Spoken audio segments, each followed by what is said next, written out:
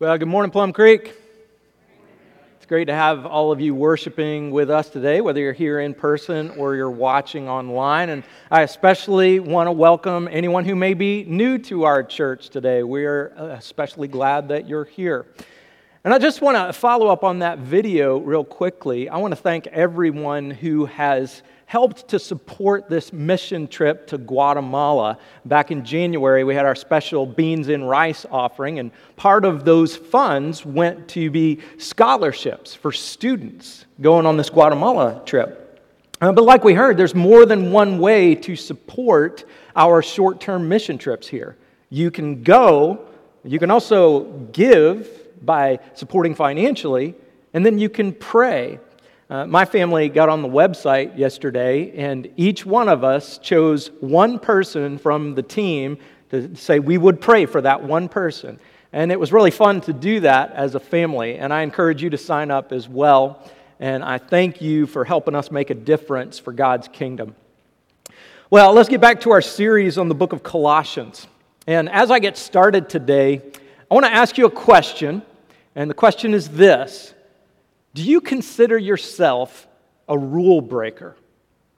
And you know what I mean by that, right?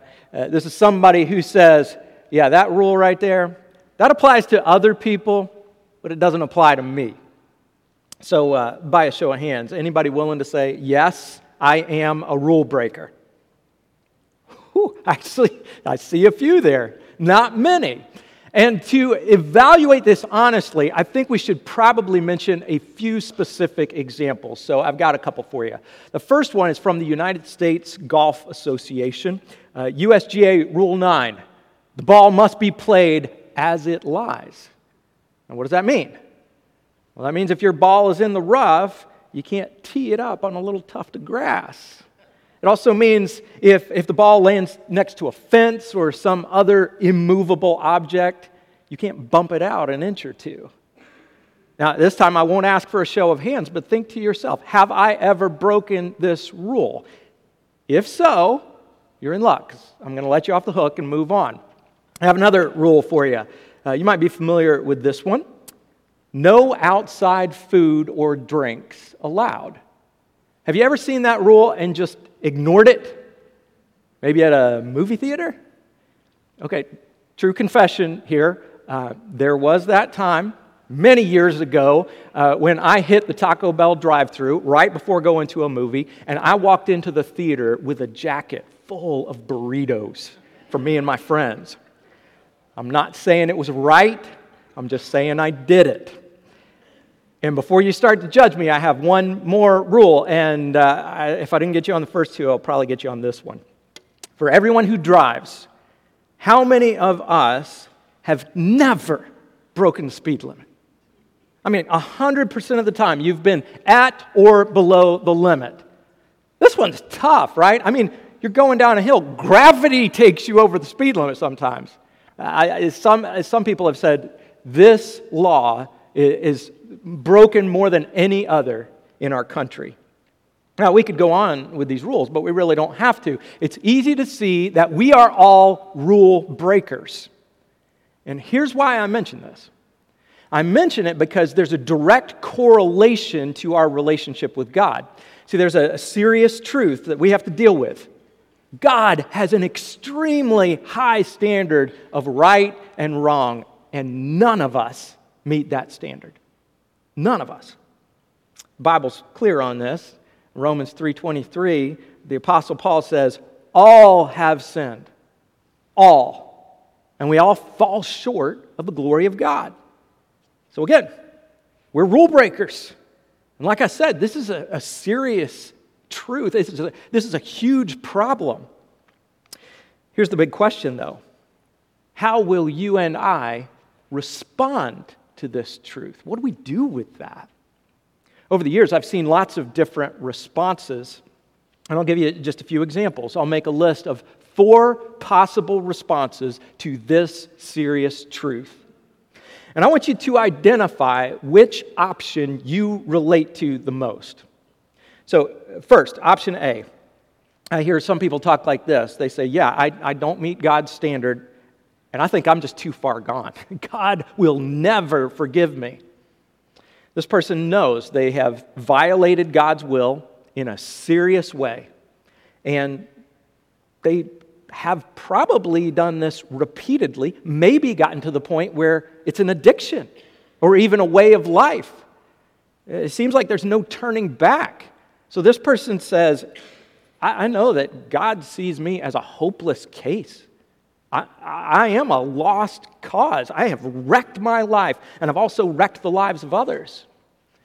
Now, we should know that with each one of the options I'll mention here, there will be a grain of truth. And here's the truth with option A. Any violation of God's standard is a terrible thing. Any violation. We see that in Romans chapter 6, verse 23. That verse says, because all of us have sinned, we all deserve death. And that's eternal death and separation from God. But there is good news. The rest of this response is a lie. You're not too far gone. God can forgive you, and He will forgive you if you turn to Him. More on that in a minute. For now, let's look at option B. That person will say, hey, the sin in my life, it's really not that big a deal. Over the past few decades, this response has become very common. And here's the mindset. It's like, no, I'm not perfect, but who is? I know that Jesus died for my sins, and I'm forgiven because I believe in Him, which means I can pretty much do whatever I want. Now, as you look across Scripture, it's obvious that this response is not at all in line with God's will. But there is a truth here. God does offer forgiveness and grace through Jesus, and we're so thankful for that. But the no big deal part, that's a total lie. So option C, we got just two more. Option C is, it's all about the rules. Now this person has a genuine desire to be in good standing with God. But pay attention to the wording here. It's all about the rules. This person says, no, I have not lived up to God's standard, and I hate that. So I'm going to do my best to buckle down and get it right. And hopefully, God will say that I've done enough, and He will accept me. Now, be careful here, because some people choose this option even after they give their life to Christ. They know that salvation was a free gift through Jesus because of what He did on the cross. But after they become a Christ follower, they feel like, okay, now I have to keep my salvation through rule following. They're afraid that at any given time, God may look at their performance and say, nope, that's it, that was too much. You are no longer good enough for me to accept you. Now, let's be clear. God does call every follower of Christ to live a holy life, to be different than the rest of the world. But the reality is, you can't sustain your salvation by rule following. Now, if you've been in the church for a long time, you may be especially drawn to this one. But in Colossians today, we're going to see, nope, it's not all about the rules. Okay, we have one more option. It's the fourth response to this serious truth. Option D, Christ in me is my only hope. There's a lot of good news in this one little phrase, and we need to unpack this today because according to Scripture, this has got to be our response. So we're going to continue in Colossians chapter 2 today. But before we get there, I want to go back and read something from Colossians chapter 1. In verse 26 of chapter 1, we see that God has revealed a secret message. And here's what it says. This message was kept secret for centuries and generations past, but now it has been revealed to God's people. For God wanted them to know that the riches and glory of Christ are for you Gentiles too. And this is the secret. Christ lives in you. Now, what exactly does that mean? Christ lives in you. We need to figure this out because many people don't see Christianity through this lens. But as we'll see, Colossians will help us here. Now, we've spent the last 2 weeks looking at the book of Colossians, which is actually a letter. Paul wrote this letter to a group of Christians in a city called Colossae, which is in modern-day Turkey. And as Paul writes, he's in prison. He was arrested for preaching about Jesus and leading people to become disciples of him and planting churches. But as Paul sits there in jail, literally in chains, he's thinking about the Christians in Colossae. He's concerned about them because a group of false teachers have moved in. And they're preaching a distorted version of the gospel. They're preaching a low view of Jesus. So Paul wants the Colossians to understand the greatness and the supremacy of Jesus. And here in chapter 2, Paul addresses a few misconceptions about the Christian life. Some of the things that I just mentioned on that list. Now, he doesn't deal with option A, God can't forgive me, because these people are already Christians. They've already accepted the fact that God is able and willing to forgive any of us. But the Colossians were like many Christians today. We need to hear more about those other three options. The Colossians need to understand that when Christ lives in you, sin is still a big deal. But no, it's not all about the rules. So let's read Colossians chapter 2, starting with verse 6. Paul writes, "So then, just as you received Christ as Lord, continue to live your lives in Him, rooted and built up in Him, strengthened in the faith as you were taught, and overflowing with thankfulness." Now, you're going to see that Paul uses this terminology a lot. Live your life in Christ. Be rooted and built up in Christ. He keeps coming back to this big idea. You are in Christ, and Christ is in you. Now, does that sound a little strange to you? Because most people in the church don't really talk like that. We talk a lot about going to church. We might say, I'm a Christian, but it's not very common that you'd hear someone say, I am in Christ, and Christ is in me. And this is really interesting. Let's do a little comparison. How many times in the Bible do you come across the word Christian? Well, I'll tell you, just 3 times. But then let's look at this. How many times in the New Testament do you come across this phrase, in Christ, or in the Lord, or in Him? It's 216 times. 3 to 216. The score is not even close. And you think there's any significance to that? Yeah, I think so. Paul tells the Colossians, you began this new life in Christ, so continue living in Christ. And that terminology is important.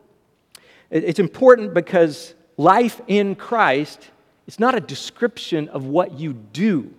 It's a description of who you are. We're really comfortable with the idea of going to church because that's an activity that you can choose. You can control that. It's a manageable subset in a compartmentalized life. But life in Christ, man, that's an identity. It's who you are. It's a continuous reality that affects every moment of every day. And Paul, this concept is not new here in Paul's writings. It comes directly from Jesus. In John 15, verse 5, Jesus said, I am the vine, you are the branches. If you remain in me, and I in you, you will bear much fruit. Apart from me, you can do nothing. Now, this is helpful for me. This clears it up for me because Jesus uses a visual image here. A vine and a branch. See, when a branch is connected to the vine, it's obvious. You know it. You see it. It's also obvious if the branch is broken off and lying on the ground. And this is how it works in a relationship with Jesus. You're either connected to Him or you're not. That applies to everybody here in this room, everybody watching online, everybody you've ever met. You're either connected to Jesus or you're not. You either have the life and the growth and the strength that comes from Him, or you're severed.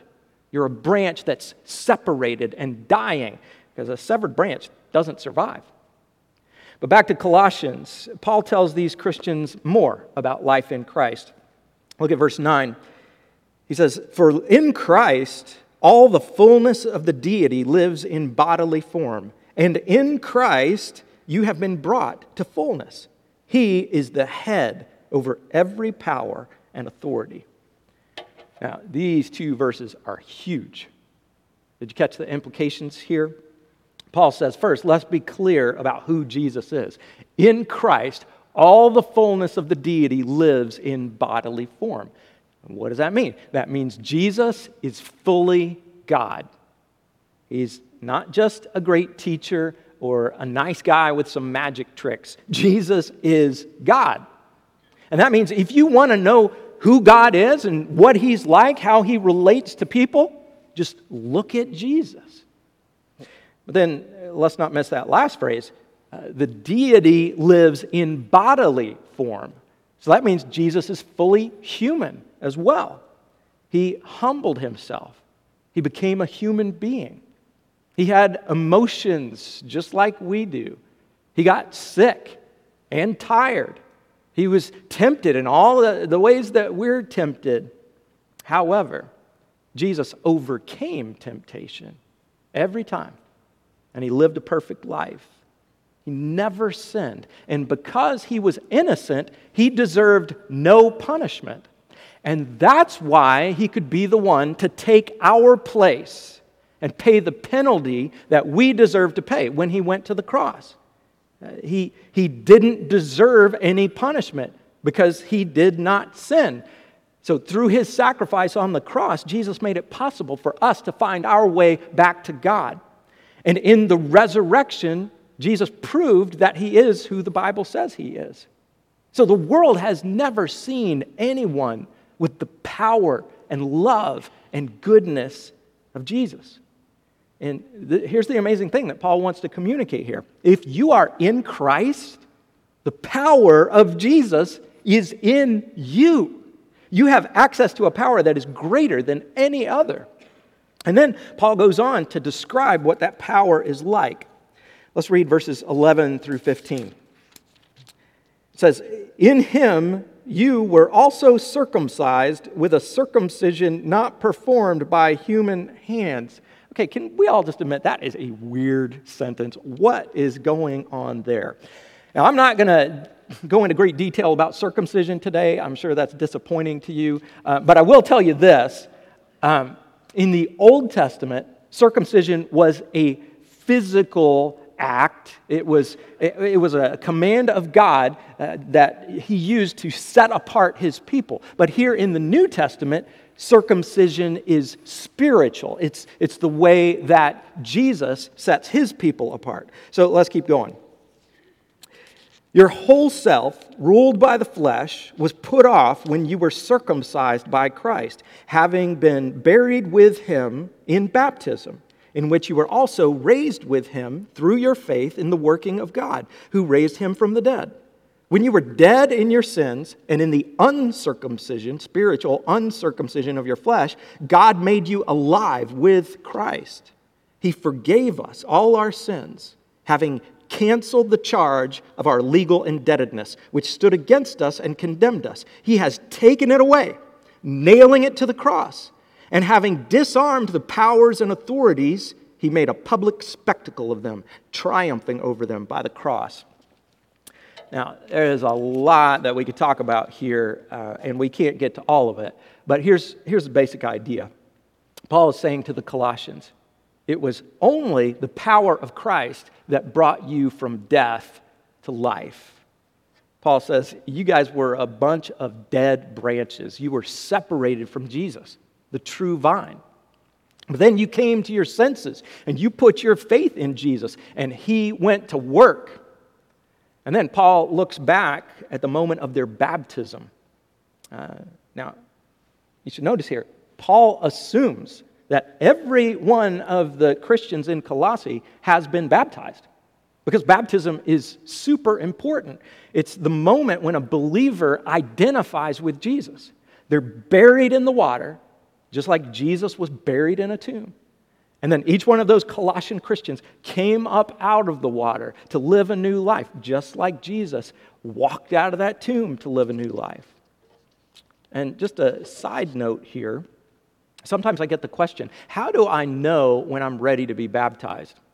And it's really simple. When you know that you are a sinner and you need Christ, and when you're ready to put your faith in Him and you trust in Him to save you and give you this new life, and you're ready to stop living for yourself and live for Him instead, then you're ready right now.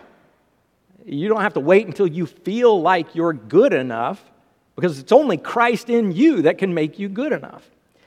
Now, if at some point you have decided to follow Jesus, but you've never experienced baptism like this, been immersed in water, this is something that Jesus told us to do.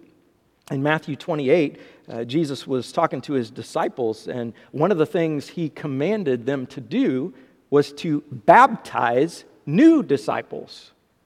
So if you need to be baptized, we could take care of that today, and you could identify with this new life in Christ. This new life in Christ is an amazing thing.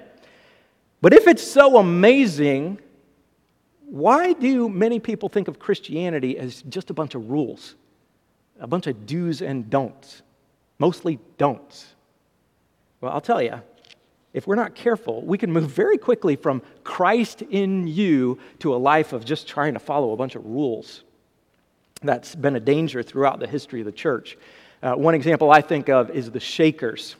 You may have heard of these guys. The Shakers were a religious group that formed back in the 1700s, and they had a community not far from us, down in Harrodsburg, Kentucky.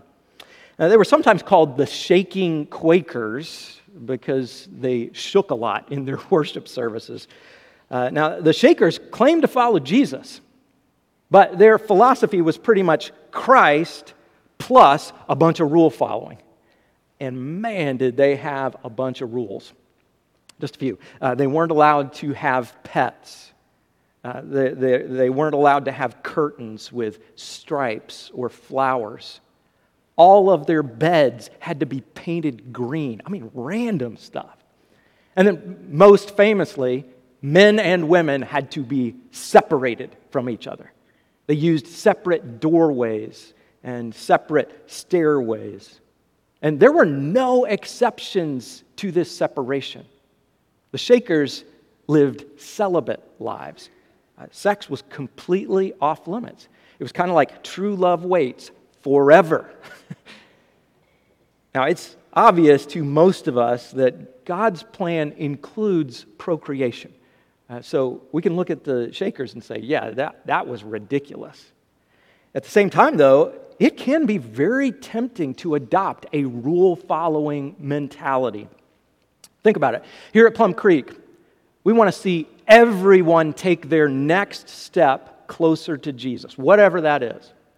And with that goal in mind, do you think it would help if we put a few rules in place? For example, we could make it a requirement that everyone, you got to read your Bible and pray every single day. And we could work up a little report that you would fill out and turn in. Think that'd be helpful? We could also have a strict policy that requires every member of the church to serve in some ministry, at least 3 hours a week.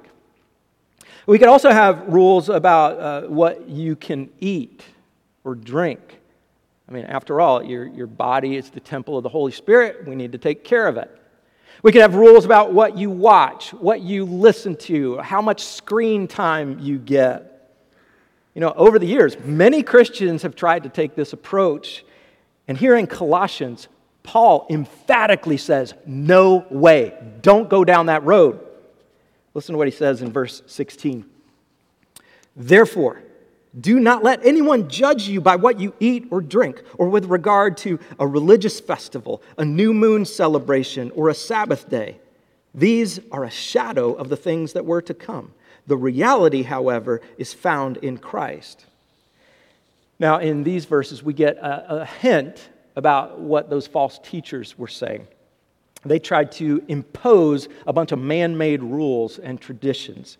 They tried to tell you what you should and should not eat, which festivals you should and should not attend. And if you wanted to stay on God's good side, you had to follow certain rituals. But Paul made it very clear. This was a distortion of what it means to be in Christ. And he goes on in verse 20. Since you died with Christ to the elemental spiritual forces of this world, why, as though you still belong to the world, do you submit to its rules? Do not handle, do not taste, do not touch. These rules, which have to do with things that are all destined to perish with use, are based on merely human commands and teachings. Such regulations indeed have an appearance of wisdom with their self-imposed worship, their false humility, and their harsh treatment of the body, but they lack any value in restraining sensual indulgence. Now, this is very important. In these verses, Paul says, guys, life in Christ is very different from the system we had back in the Old Testament, the law system. See, in that old covenant between God and the human race, particularly God and the Jews at that time, life was about rules, and more rules. For example, in the book of Leviticus, there is an entire chapter dedicated to rules about skin diseases. That's a good read if you want to look it up later. But the law system could never bring us back to God because we can never reach His high standard. In fact, there's only one thing that the law system did well, and it was to show us how bad we are. So instead, God sent His Son, Jesus. And in Christ, we have freedom. We're free from the burden of trying to earn our way to God through rule following.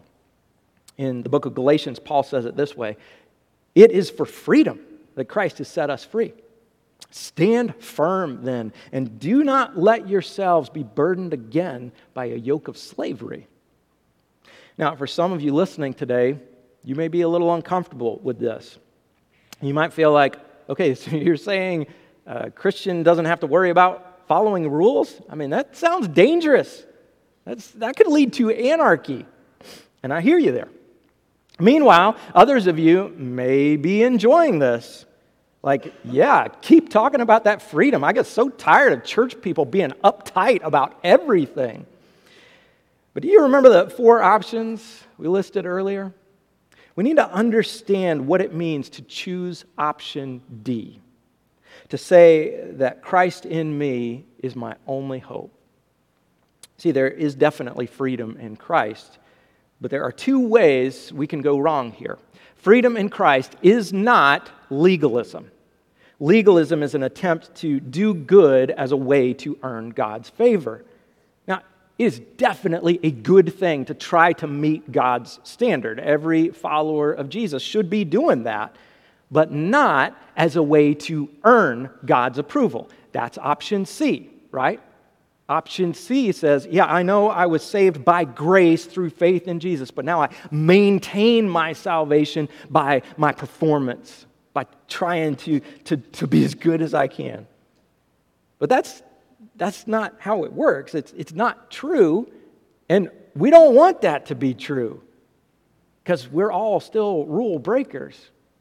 I hate to say it, but several times this year I have exceeded the speed limit, which means I have broken a law of our country, and in the Bible, I'm supposed to follow the laws of our country. That's in there. So I still need God's grace.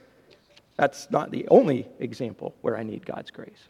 But Paul and Jesus, they agree we need to stay away from legalism because legalism leads to self-righteousness and pride if you feel like you're doing well, or shame and despair if you feel like you're failing.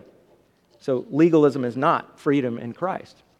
At the same time, freedom in Christ is not a license to sin. Being forgiven is not an excuse to do whatever you want to do. Christ gave us freedom from sin, not freedom to sin. And if you are in Christ, you are 100% forgiven. That's true. Your performance does not earn your salvation, and praise God for that. At the same time, though, If you are truly in Christ, you have a deep gratitude for what he's done for you. You have a deep love for him. And because you love him, you will not tolerate any sin in your life. We're not perfect, but that means you surrender to Christ over and over again. You allow the Holy Spirit to cut away every part of you that is not pleasing to him. And you wake up every day and say, I am in Christ. Praise God for that. Now, Jesus, do what you want with my life. And he will. He will transform you. He will change you from the inside out. And that's important. You can't change yourself from the outside in. That doesn't work. You can't become more like Jesus through behavior modification. That transformation only happens when you are in Christ. So ask yourself, am I in Christ? Is Christ in me? Am I connected to the vine? Or am I separated and dying? In the end, only the power of Christ enables you to become the person God wants you to be. I'm almost done here. But before I close, I have to ask one final question. Why should we care about this? Why should I care about becoming who God wants me to be? Because, man, if I am a Christian and I'm already forgiven, what's my motivation to change? Can't I love Jesus without going through this ordeal of becoming more like Jesus? Because that's hard. And yeah, it is hard. But let me give you the big picture. My life is not about me at all. Your life is not about you. We want to place ourselves in the center of things, but that's not where we belong. I was created, and you were created to love and worship God and bring glory. Whoa. We okay back there? We were all created for God. Remember what we heard back in Colossians chapter 1. All things were created through Jesus, and all things were created for Jesus. So when you are in Christ, you become more like Jesus in order that you would bring more glory to God. When people see the power of Christ in you, God gets the glory. That's how you fulfill your purpose. That's why you're here. So before we leave today, let's unite around this purpose. Let's live a life that brings glory to God. The only way to do that is to live in the power of Christ. But we're going to put that into practice right now. We don't want to just keep this kind of general and fuzzy. We're going to sing one more song. It's called I Speak Jesus. And we're going to speak the name of Jesus over everything that could hold us down or hold us back. We're going to call on him and ask him to bring victory over fear, victory over sin, addiction, depression, anxiety. We're going to speak the strong name of Jesus over any enemy of our freedom. As we do that, let's cry out to him and realize that we need his power. And I want to tell you today, if you need to call on his power to show up in your life, we got a team of people that will pray for you this morning. They're going to be down in front of the stage here after this song, after we dismiss. And I encourage you to just find one of them and say, hey, can you pray for me? Can you pray for this person who is on my heart right now? And let's speak the name of Jesus. Let's pray. Father, I just thank you for the truth that we see here in your word. It's not about trying to live by our own power. It's about the power of Jesus in us.